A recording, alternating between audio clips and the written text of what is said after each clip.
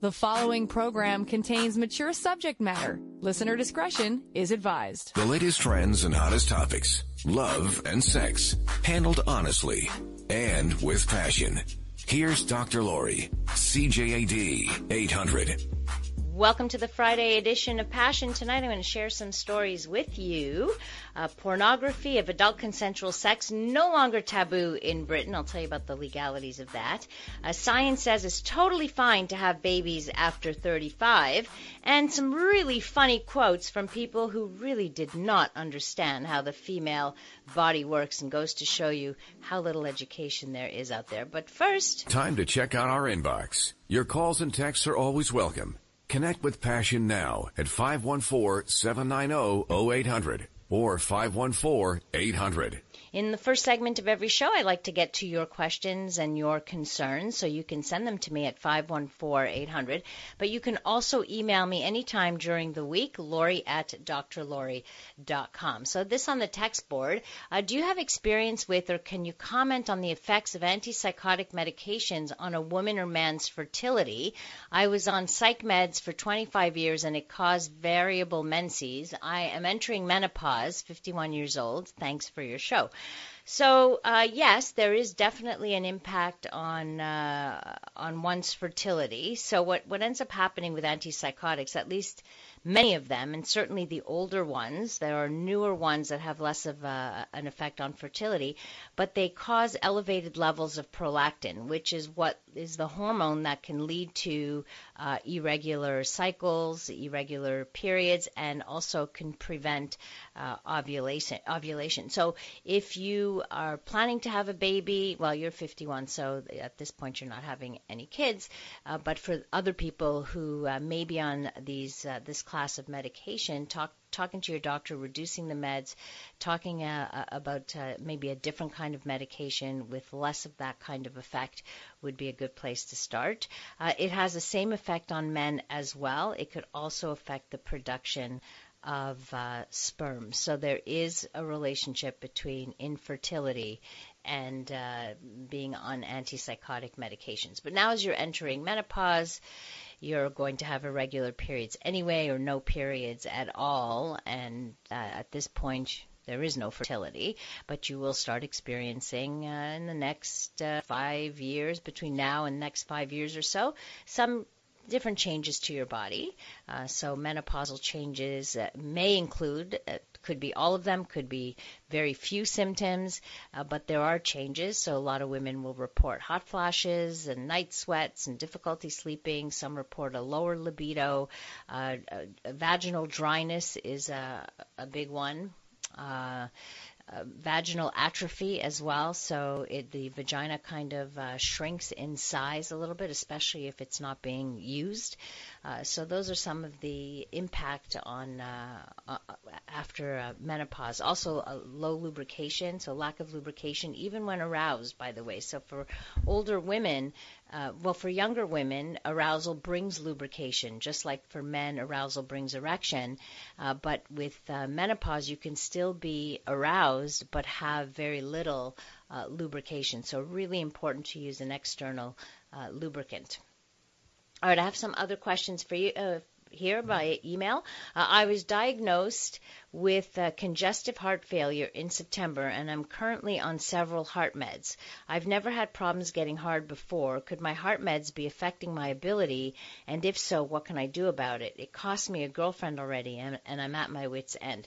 So I'm going to answer this in the best way that I can, but bear in mind, I'm not a medical doctor, so I'm a clinical psychologist. I specialize in sexuality.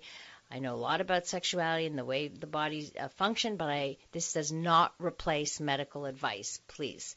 But in answer to this question, certainly some heart and blood pressure medication could cause sexual issues.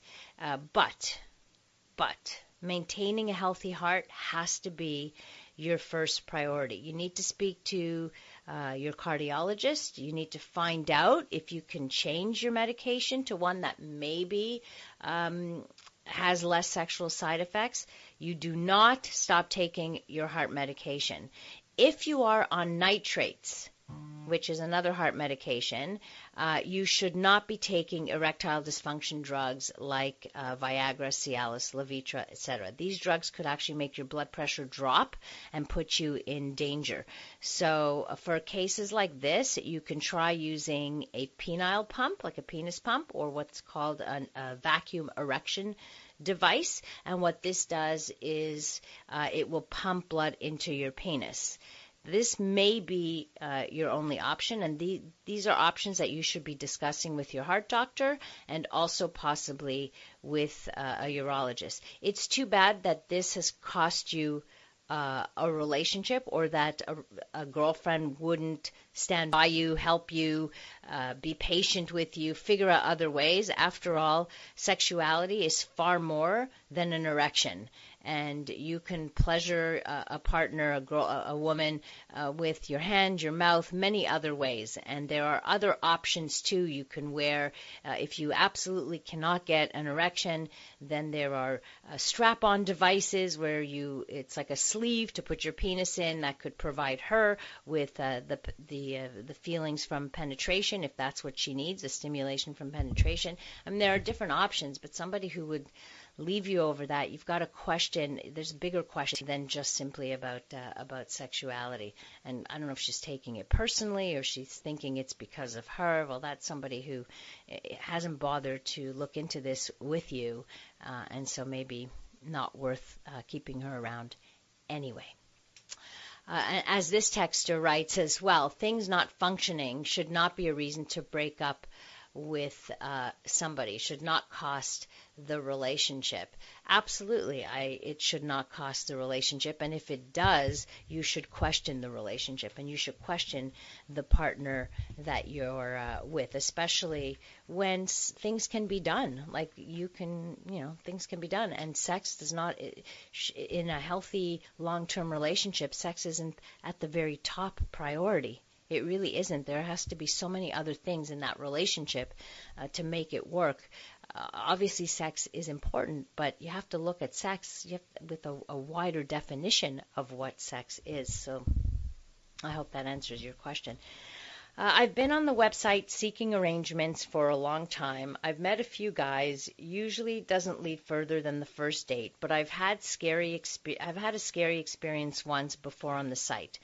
Then I came back reserved but cautiously optimistic. So now I'm worried about meeting people online in real life. What should I do? And this is a really good question because, first of all, so many people are online. And as I'm reading this question, I can't help but think of this show that I'm watching now, which is scary. It's scaring me, although I'm not dating online, but if I were, it would certainly make me think. It's a series on Netflix called Dirty John with Eric Bana, and it's basically the story of a psychopath who goes about getting what he wants from women and relationships, and it all starts with online, and he tells them he's a doctor, shows up in scrubs all the time, and he's not none of those things, and he creates such elaborate lies. And the scary thing, it's based on true story. Like, this is based on a true story, so it's quite scary.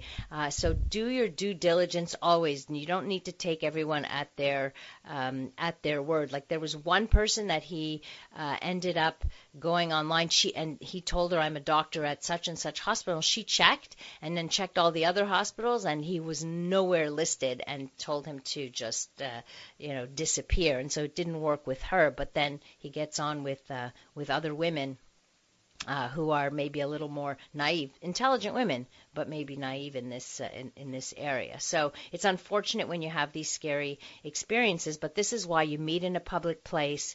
You make your own way there always. You do not get picked up at home. You do not share personal information, not even your last name. Do not give out your phone number. You make your first date a very short coffee date. And, of course, you have to be quite cautious. So all those things are things to consider when online dating. Coming up, we'll talk about pornography of adult consensual sex, which is no longer taboo. It once was, at least at the border, so I'll tell you about that that. Your relationship's on the line. Connect with Dr. Lori now. 514-790-0800. Passion. News Talk Radio. CJAD 800. A little bit of everything on Friday night, and your thoughts. Has anybody seen the Netflix series Dirty John? It is freaking me out. It is so intense. Just from a psychological perspective, it just showcases how a psychopath basically goes about meeting women, duping women. It's crazy, and apparently based on some true life thing. I don't know the backstory. I'm going to have to look into this, but I've been binging it, and it is nuts. Has anybody else seen it? And when you do, let me know. I want to know what you think about that and if it scares you as well, especially if you're single. Like, oof, makes you think, really. Let's talk about pornography for a moment. So pornography produced by consenting adults engaging in legal acts will no longer be prosecuted under Britain's historic obscenity laws. This is brand new this year. So the Obscene Publications Act dates back to 1959 and is designed to protect the public from material that could, quote, deprave and corrupt their minds. The law was famously invoked in the unsuccessful prosecution of D.H. Lawrence's novel Lady Chatterley's Lover. That tells you how old that is.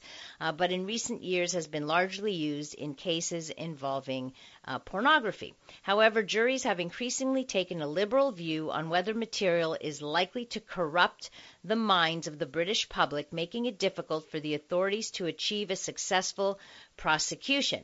In 2012, a jury cleared Sleazy after a landmark case during which Sleazy is a guy, Michael Peacock, which the court watched hours of DVDs featuring consensual male fisting, urination, and BDSM activities before concluding they did not find it obscene. Imagine a courtroom out watching hours of pornography. A spokesperson confirmed the change, which followed a public consultation. It is not for the CPS to decide what is considered good taste or objectionable. We do not propose to bring charges based on material that depicts consensual and legal activity between adults where no serious harm is caused and the likely audience is over the age of 18. Obviously, they will continue to keep an eye on anything which crosses the line into criminal conduct, which we know a lot of things that are, depict criminal stuff. So that's not. This is just a question of catching up with social standards of what is depraved and corrupting. What do you think about this? 514-800. So we'll no longer be, you won't get arrested at the border if you have something that shows consensual acts between people. Do you know that big statue of the sailor with the coming home from war, and it's sometimes called the Kiss? It's also called the Unconditional Surrender statue, at least in Sarasota. That's what it's called. Well, apparently it was vandalized with a Me Too message. So they found the phrase #MeToo written red along the length of the nurse's left leg. So this statue is modeled after the famous kissing photo that was taken in Times Square on the day Japan surrendered in 1945, which ended World War II. It's a beautiful statue, but not sure who did it, why they did it. They're asking for information. If you live in the area, you might want to call Infocrim or whatever is the equivalent there. 8 facts about love and marriage in America. So this is a collection of studies that have been done and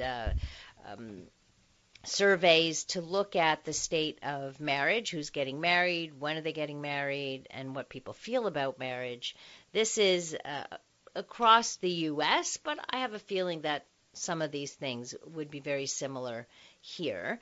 So half of Americans age 18 and older were married in 2017, a share that has remained relatively stable in recent years, but is down 8 percentage points since 1990. And really what's happening is that Americans are staying single longer. The median age at first marriage had reached its highest point on record, 30 years old for men and 28 years old for women in 2018, which is what a difference from, let's say, a mere 50 years ago. Love tops the list of Americans' reasons to marry. About 9 in 10 Americans cited love as a very important reason to get married, ahead of making a lifelong commitment, which was 81%, and companionship, 76%. And this was according to a 2013 Pew Research Center survey.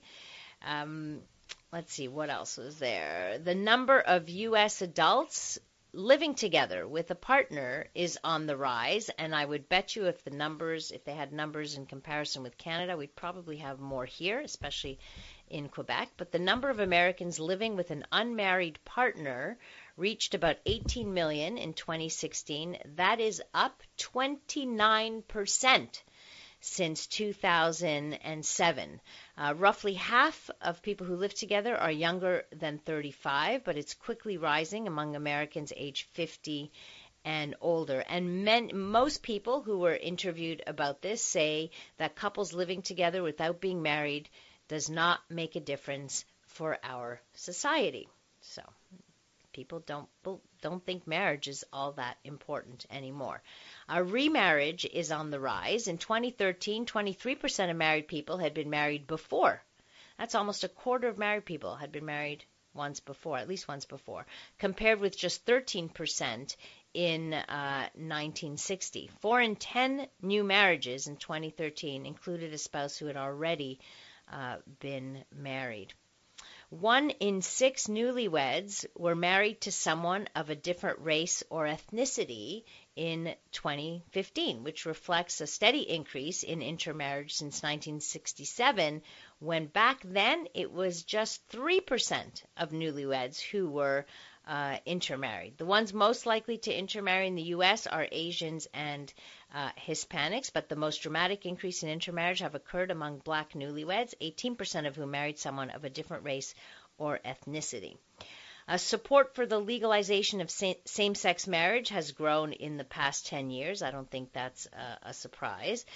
In 2007, Americans opposed legalizing same-sex marriage by a margin of 54 to 37.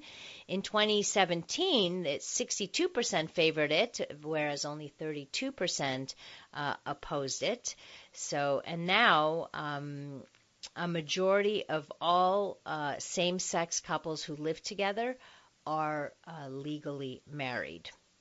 Another little tidbit about marriage, millennials and Generation Z have been at the vanguard of changing views on same-sex marriage. About half of Gen Zers and millennials say gay and lesbian couples being allowed to marry is a good thing for society. And lastly, sizable minorities of married people are members of a different religious group than their partner.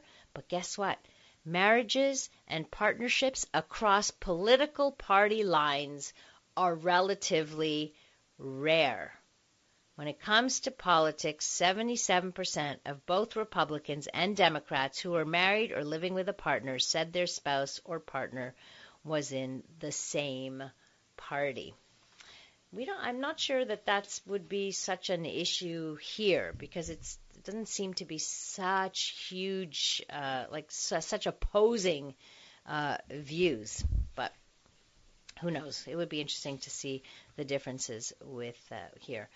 So John Gottman is a very famous researcher on relationships, has done extensive work like longitudinal studies and on marriage. So basically a longitudinal study is when you study a group of people over you follow them for years, sometimes decades, and you're measuring stuff along the way. And so you get such rich data from this, because you get to see people though, for example, in his work, he got to see what were the variables that kept relationships together and which ones broke couples apart. Like, who were the couples that stayed together and who were those that divorced. And he got so good at this with so much data that he was able to predict, in fact, which couples would eventually divorce, and then managed to verify his hypotheses with actual data. So I'm going to share with you coming up the variables that determines whether a marriage may succeed or fail. And I want you to think about this and think about, where does your marriage fit on this, or where does your relationship fit on this spectrum? How many of these variables do you have? It made me think a lot, and I hope it'll make you think. And if you don't have all of these variables, think about why not, and then how to get them and how to work towards that kind of relationship. And if need be, get counseling, get marriage counseling, so that you can strengthen your bond and strengthen the relationship. So coming up, we'll talk about all the signs of lasting relationships. What makes those that last different from those that divorce? That's coming up after we check in with our CJAD 800 newsroom. The following program contains mature subject matter. Listener discretion is advised. From the pleasure to the pain and everything in between. Passion with Dr. Lori. News Talk Radio. CJAD 800. So what are the variables that determine whether you will have a happy marriage? John Gottman and his team basically observed couples, and they observed them talking about their relationships in a lab setting, and which means they had like specific things they were talking about. They observed specific things, and they did this over time. And these are they concluded with with qualities and characteristics when couples talked and how they talked about their relationship that determined success of their relationship. And these were some of the things that they found. So think about whether you would describe or talk about your relationship in the same way. They used fondness, affection, admiration, either verbally or non-verbally. So the couple basically expresses warmth and humor and affection, and they emphasize the good times. They compliment their partner. Those would be more successful. Of course, you'll see there's a few more. The couple that emphasizes their ability to communicate well and their unity. In other words, they talk in terms of togetherness. They talk in terms of they use words like we and us and our, as opposed to I, me, or mine. So they describe themselves as a team. Another quality or another variable is something called expansiveness versus withdrawal. So the couple describes memories about their shared past vividly and distinctly versus vaguely or more generally with inability to recall details. The happy couples, or the ones that succeed, are positive and energetic when they talk about their relationship versus the ones who are more likely to fail, who are talking about it lacking energy and enthusiasm when they recall their past. They express intimate information about themselves rather than staying impersonal and guarded. Another variable is that the couples tend to glorify the struggle. That's how they call it, glorifying the struggle. Basically, the couple expresses pride that they have survived difficult times, versus the couples who are more likely to fail were the ones who were expressing the hopelessness of their hard times. The couples who succeed emphasize their commitment to the relationship versus questioning whether they should really be with the partner. They are proud of their relationship versus being ashamed of their relationship. And they talk about their shared values, their shared goals, and life philosophy. They found that if a couple starts by expressing negativity towards each other in the interview, whether it's in words or facial expressions, think of eye rolling, body language like cynicism, sarcasm, the eye rolling thing, that signals that a negative switch has flipped. This is how they describe it. And it almost inevitably predicts a relationship that will decline over time. So I'm going to say that again because it's really important. And couples that express negativity towards each other, so couples who talk to each other, look at each other with sarcasm, cynicism, they roll their eyes at each other, whether they talk with negative words, it flips a negative switch in the brain and in the heart, basically. And it's a predictor that the relationship will decline over time. Also, if the couple expresses disappointment in the relationship or feeling disillusioned, as if marriage isn't what they thought it would be, or if they're depressed, hopeless, and bitter about their relationship, well, they say divorce is likely. Now remember, they followed these couples. They were able to do, this is all predictive. They were able to predict this in couples, and then they were able to see the outcome once they had their predictions in place. So it's not to say that negative things and regrettable things don't happen in relationships. They're inevitable in all relationships. But the positive switch is how couples positively interpret their negative events and their partner's character, and whether in their minds on an everyday basis they tend to maximize the positive and minimize the negative in their partner and in the relationships. It's like looking at the glass half full or half empty, but you're doing that within the relationship. So when you look at your partner half empty or negatively, that over time erodes the relationship over time.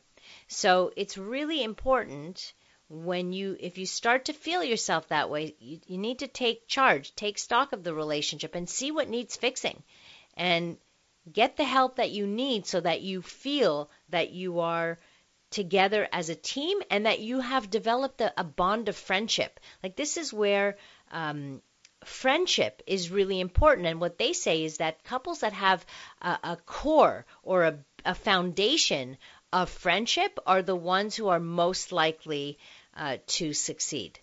So think about that. To me, that gave me a lot to think about. And Grace says, kind of sounds like common sense, doesn't it? Of course it's common sense, but a lot of things in life are common sense. And what's interesting, in my profession as a psychologist, a lot of it is common sense. People just need to sometimes hear it and be reminded of it. It's like not rocket science here. But it puts what it does is it identifies specific variables that, of course, we think when we hear them that, oh yeah, that makes perfect sense, but we often don't stop to think about what we're feeling, how we're relating, the impact of all of this. So, and that's part of living a much more conscious and mindful life. And when you go to a psychologist, you end up doing that. You end up bringing a lot of things to the conscious level, and you're kind of holding up a mirror to yourself and looking at this stuff, and examining, and it's like unpacking a bag, basically, and examining the contents, and which is sometimes really, really important to do.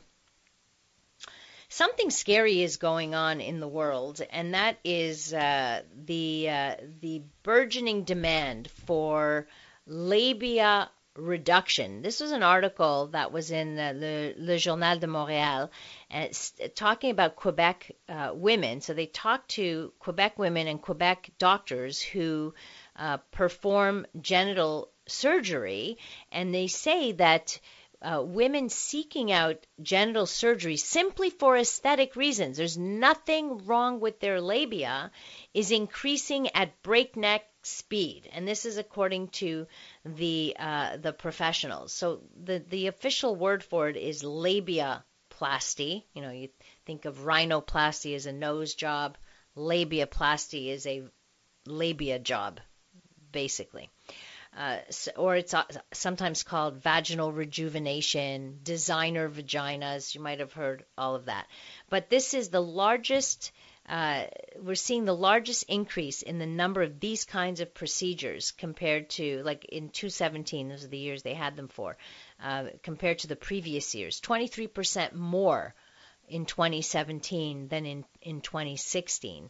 And some surgeons are in fact saying that they have overwhelming numbers of requests for these kinds of surgeries that they don't even have space for all of them.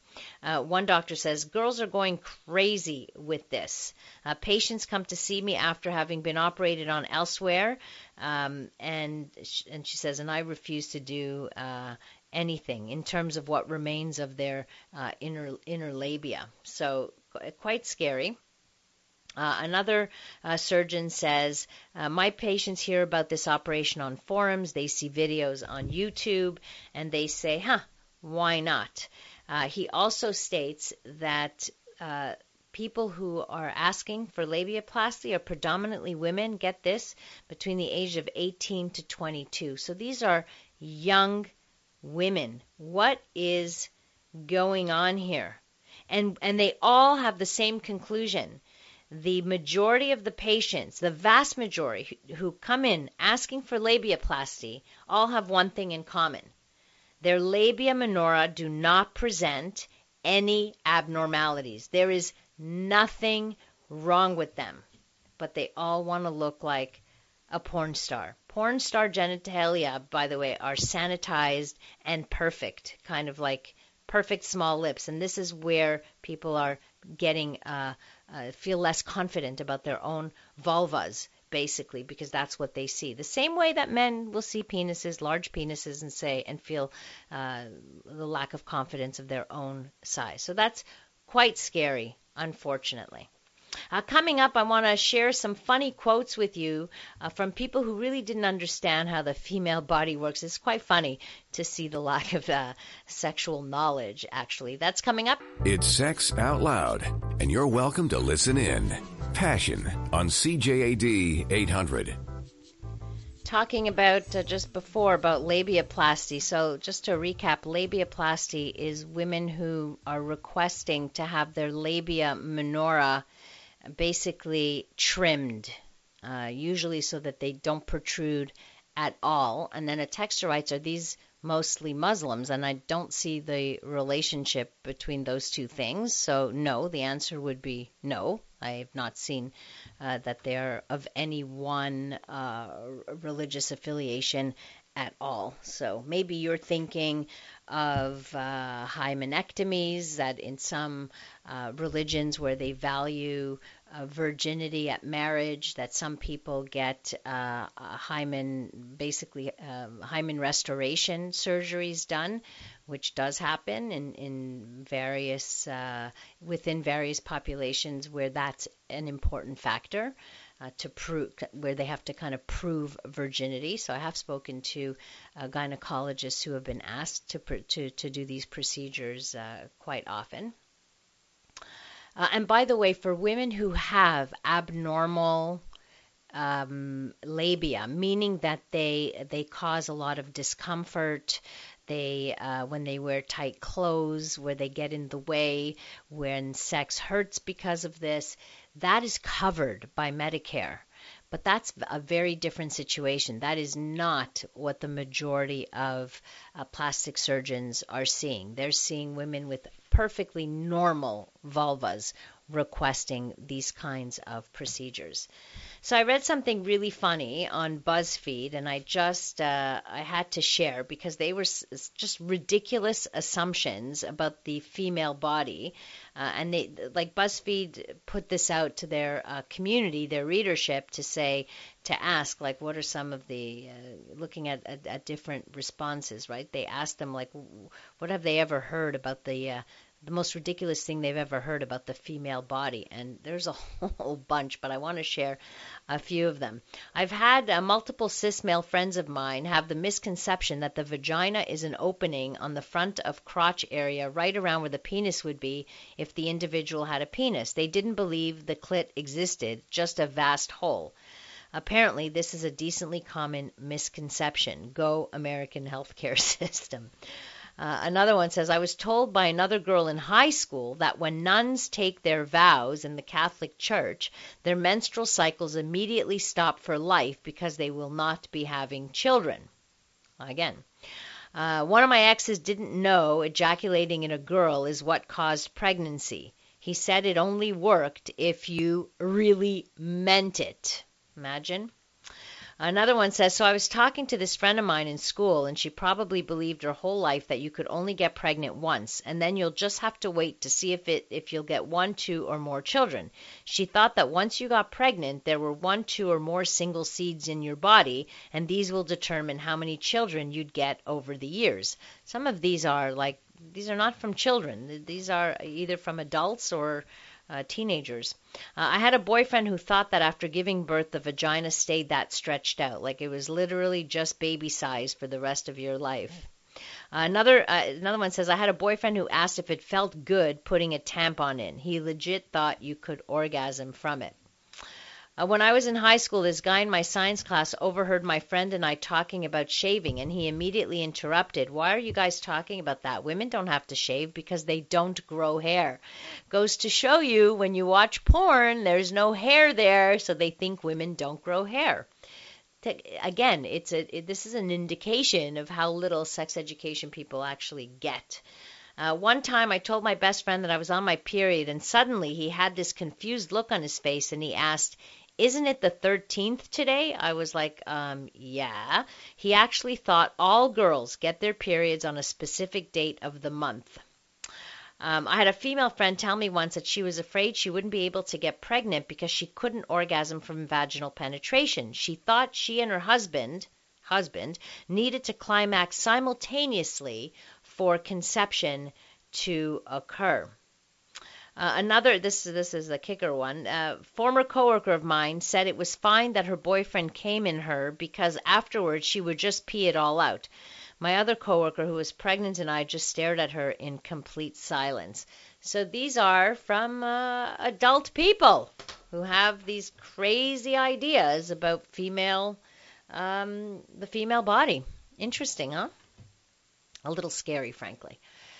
Bob writes, labiaplasty and other genital modification is a fashion statement. It's become the cool new thing. Look what I've done to my blank. There is no overwhelming need in the vast majority of cases to modify the labia or the foreskin. It's an elective cosmetic folly. You're absolutely right. It's for the most part, this is a cosmetic procedure. Overwhelmingly cosmetic, so most people don't realize that labia and vulvas all look different, and they can be different shapes and sizes and lengths of labia and different colors, different shades of skin color. They're different. That's it. Texter one, so why are they so misinformed? People are misinformed when it comes to sexuality. You would be surprised. Now, I happen to answer questions. I answer questions here all the time. I answer questions on many other forums as well. And it's shocking how misinformed people are around the world. Around the world. I get questions from around the world. In different places are more misinformed than others.